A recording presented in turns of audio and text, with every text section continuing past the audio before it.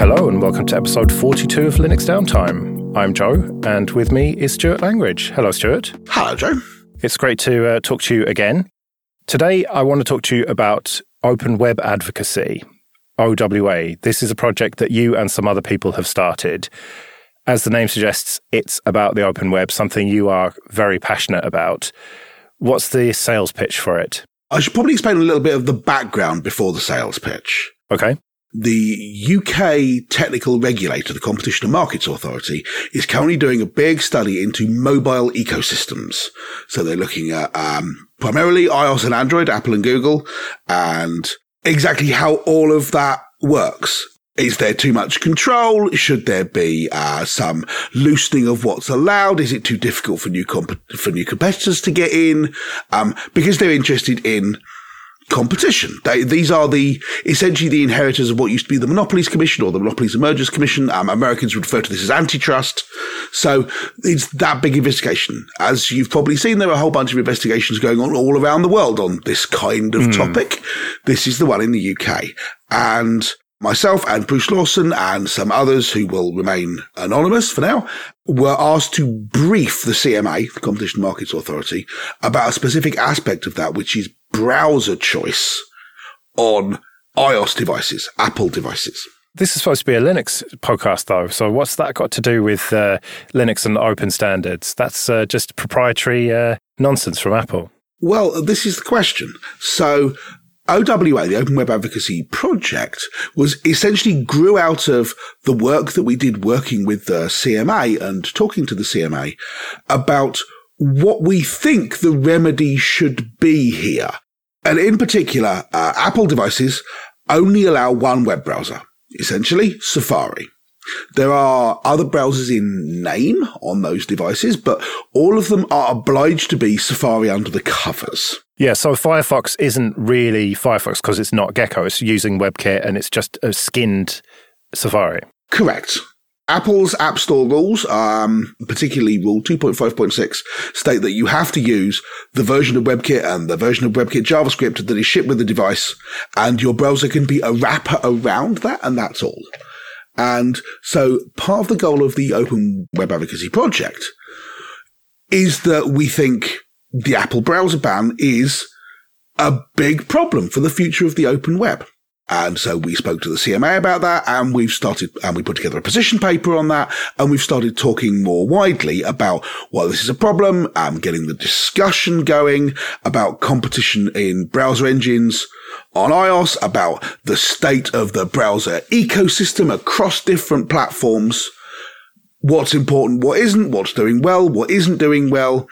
And we found we had a group of people who, all of us are unaffiliated to any major browser manufacturer. We're web developers rather than web browser developers, if that makes sense. Yeah. And we found ourselves with a common set of goals, and we wanted to talk about it. And that's OWA. Okay, and so what practical steps can you actually take here? Because it's all well and good to make a lot of noise about it, but what can actually be done to stop Apple's stranglehold over the open web? There is very little that can be done by individual people, but that's why we're talking to the regulator. And we're talking to other regulators in other countries as well for exactly that reason. There is a point in every tech ecosystem where normally early on in its development, where people can, the phrase is, vote with their feet by just deciding to choose a different platform or a different piece of software or whatever. But there comes a point when something gets larger, more entrenched into people's lives, or there are good reasons to use it otherwise, that just voting with your feet becomes an issue. You've talked a bunch in the past about social lock-in, essentially, that no one goes to a new messenger service because none of their friends are there. And once all of your friends are there, it's difficult to leave. And this is the same thing with things like mobile ecosystems. And normally the only response at that point is regulation, requiring some measure of openness, some measure of fairness. We've seen this in the past with things like Office document formats, for example, where once something becomes entrenched, it's very difficult to get it unentrenched. So everyone used Word documents. Word was the de facto standard, which made it very difficult for a new competitor to get into the market because you can't seize market share because everyone's using something else, which means that you never get enough customers to be able to have the feedback loop of people use your thing, they feed back into it, or people buy your thing, you feed back money into it. If you don't have that, if you can't ever get off the ground, then it's very difficult to compete. And that's precisely what regulation is for, to level the playing field. And so we're talking to the regulators about different approaches that could be taken. One of the approaches for fixing the Apple browser ban is to require Safari to care more about the open web than they do, or more accurately, to care about different aspects of the open web than they do. The Safari team themselves are a smart, dedicated, pretty much decent bunch of browser engineers, but they are not properly resourced and they are not properly allowed to do the things that I believe that they would like to do. And so I would like Apple Corporate to dedicate more resource and more attention to what they're doing. A second approach is, obviously, to allow browsers that aren't Safari on iOS. As I say, at the moment, there are a bunch of browsers which are in name only, not Safari. You can get something called Chrome and something called Firefox on these platforms, something called Edge, whatever. But exactly as you say, Firefox is not actually Firefox. It's Safari in a Firefox frock. Yeah. And so that's a second approach that could be taken because Apple banned third-party browsers. But that's going to be incredibly difficult because they have such strict rules over their App Store. And we've seen that with their battle with Epic. Yes. Over in-app payments. And they just don't seem to want to budge on that. And the fact is that the web these days is less relevant to most people's lives. I mean, you would probably passionately argue against that, but the fact is Wordle, right? That came along. That was something on the open web and it worked on any device. But people heard about this viral game, and what was most people's first reaction was to look in the App Store for Wordle. And so people took advantage of that. People's first reaction isn't to look for a web app or a website for it. People's instinct these days is to go for the App Store. So is it not the case that apps have, to a large extent, replaced the web? I think there's a distinction between whether apps have replaced the web in people's heads and whether they've replaced the web technically. So on the one hand, yeah, that's quite a good example. Wordle comes up and a whole bunch of people go to their choice of app store, whether the Play Store or the Apple App Store, and search for Wordle. And so a whole bunch of hijackers took advantage of that. Yes. On the flip side, it became incredibly virally popular, like almost instantly with no impediment to that popularity, right? And so there is a certain amount of chicken and egg stuff going on here. Yes, part of the thing is that people instinctively go to the App Store right now, but would they still do that if we have 2 years when that's not the only place you can get things? It's hard to tell. It's hard to do the counterfactual because we have not had the opportunity to do that. When the iPhone first came out, Steve Jobs stood on stage and said the way to deliver apps to this thing is on the web.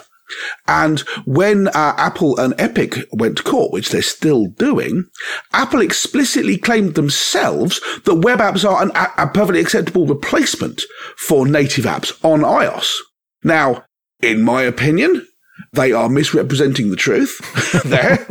And it seems alarmingly disingenuous to, on the one hand, not actually make web apps capable of being a replacement for native apps, and on the other hand, claim that they are when you're accused of having a monopoly. Maybe they inadvertently misled us on that one. They literally put up a slide with the Financial Times web app and the Financial Times native app on iOS next to one another and said, look, these are equivalent. And the people who built that application were like, dude, you can't use us as an example for this. Pack it in. It was... So yeah, it does feel like there's quite a lot of disingenuousness going on here. But yes, I certainly agree with you that for certain classes of things, people's instinctive reaction is to go to the App Store to search for it. But first of all, not all people. And secondly, only for certain classes of things. Do you go to a search application when you want to search for stuff? No. Why not? I don't think anyone does. Sure, some people use the fact that they have on their Android phone, they have a Google search box built into the top of their home screen, and more importantly, they can't turn that off unless you install a new launcher. Which is what I had to do, yes. Which is what I had to do as well. But when I was using Android, that's exactly what I did, and getting rid of the Google search box was one of the two big reasons why, the other one being custom icons.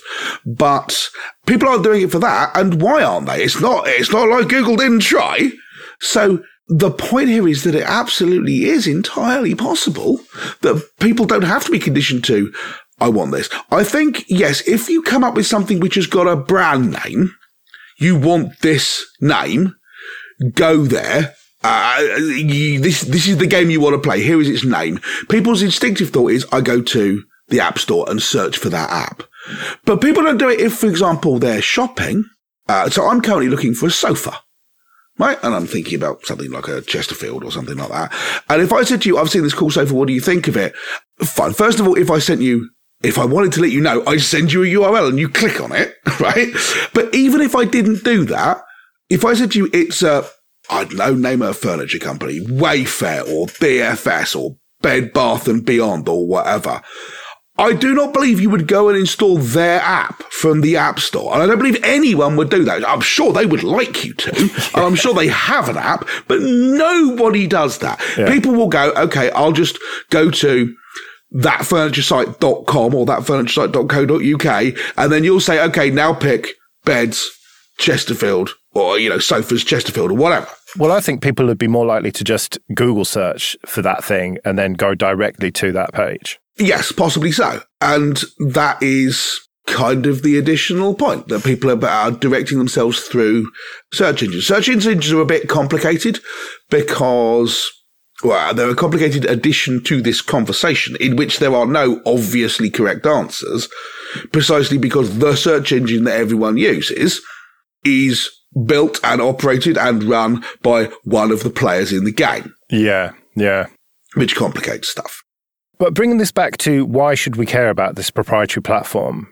Should we not care because if proper Firefox is not allowed onto iOS, then it has no chance long term. And as people move increasingly away from proper desktop web to mobile platforms, the only future or, for the majority of users is on mobile. And therefore, we are just going to end up in a monoculture, which we are virtually in now, but Firefox is still clinging on. But without any sort of foothold on iOS, that looks less likely. How are we in a monoculture? I mean, don't get me wrong. I think it's a big problem that Firefox is being cut out, but that doesn't mean we're in a monoculture. Well, we're in a WebKit Blink monoculture, aren't we? Those two are absolutely not the same thing. Okay, educate me then. Blink was forked from WebKit years ago, and they've gone in very different directions, but more importantly, they have very different strategic directions. It's similar to how OS X on the macOS is based on BSD, right? Mm. Does that make NetBSD the same thing? No. And large portions of the way the Mac operating system works at lower levels are based on like OpenStep, right, from Next. GNU-Step, a lot of the API surfaces and things like that, but they're not the same either. I mean, I don't think there's anyone out there who, if they asked for a macOS machine, you gave them Window Maker, would be perfectly happy. If you said the same APIs under the covers, they do, check it out, right? They'd be like, where the hell is iPhoto? So shut up. So WebKit and Blink are not the same thing at all. But the big difference between those is the strategic direction.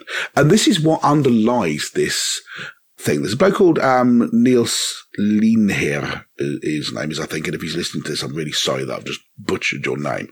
But he said the different directions between Apple and Google, who are essentially stewards of the WebKit and Blink projects, respectively, are that Safari, Apple, WebKit, want to make the web that we've got better, and Google, Blink, want to improve the web by adding new capabilities to it.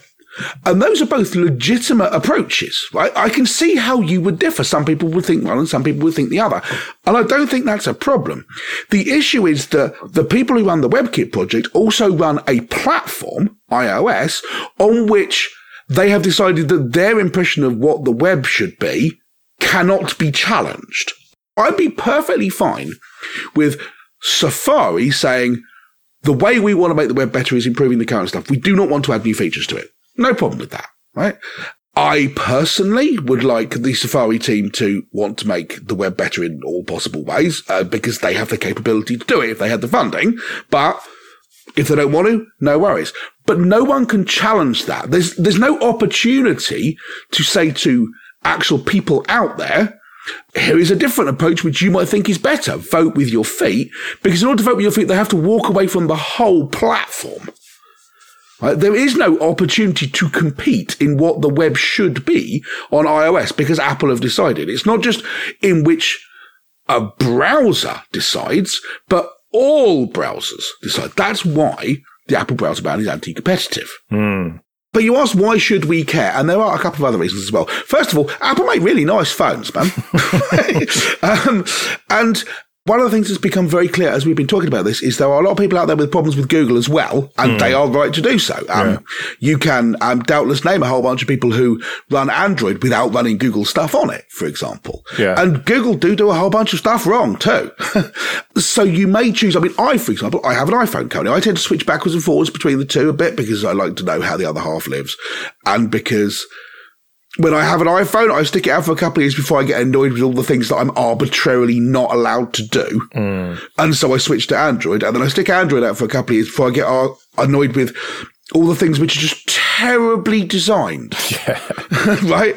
And are just confusing and complicated and annoying and just don't work on my phone and work on my next door neighbor's phone because we have different forks of the underlying Android from different vendors, and how I get 30 seconds of support. And by the time I'm back to my flat after buying a phone in the shop, it's already had its last version of Android, right?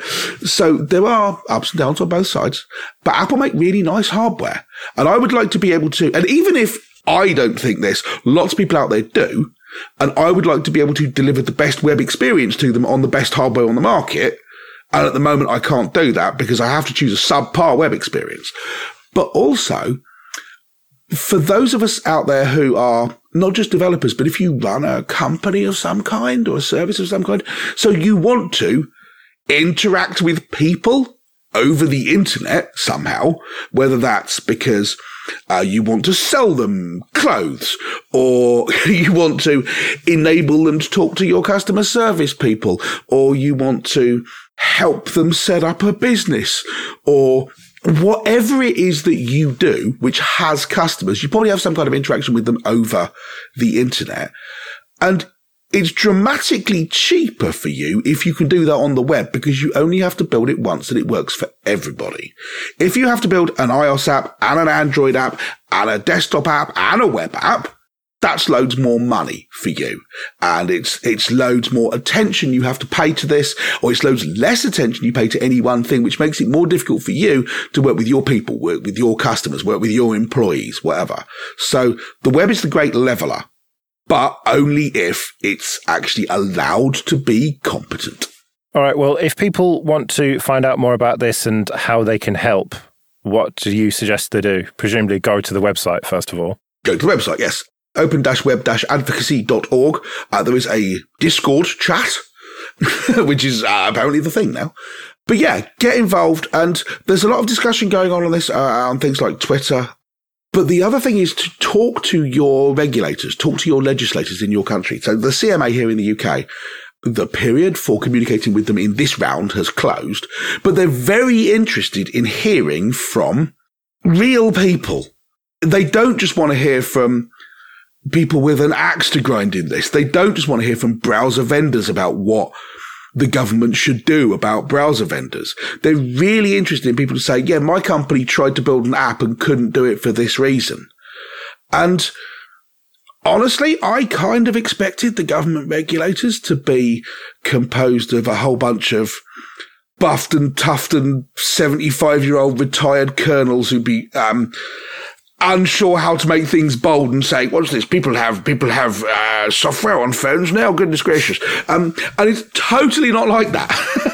They were engaged, knowledgeable, really interested in speaking to us. I learned some things off of them, talking to them, and they were really keen on having us. We've gone back to talk to them again since, and we're going to again in the future. They are genuinely interested in properly understanding the issues that we have with technology, with monopoly, with software on different platforms. They want to hear and they want to get that input. So talk to your regulators, talk to your legislators, talk to your representatives, galvanise support for change in your jurisdiction, and have a look at openwebadvocacy.org. There's a position paper there, and we've got another one coming out. But yeah, just get involved. I am more interested in people having and sharing an opinion on this, even if it's one that I happen to disagree with, than the alternative. Because if the conversation is going about this, that's good. Okay, well, I'll put a link to that in the show notes. Anything else you want to plug, like your consultancy or Bad Voltage or anything? Oh, blimey. Well, I mean, obviously, if what you'd like is for me to come and talk to your company or work with you on any of the stuff that I do, have a look at cryogenics.org. Which is KRYOGENIX.org. But mostly, I'm on Twitter. I'm at SIL on Twitter. And yeah, you can listen to Bad Voltage as well, which is our podcast, fortnightly podcast about technology, badvoltage.org. Right. Well, thanks a lot for joining me, and hopefully speak to you again at some point. Thank you for having me on.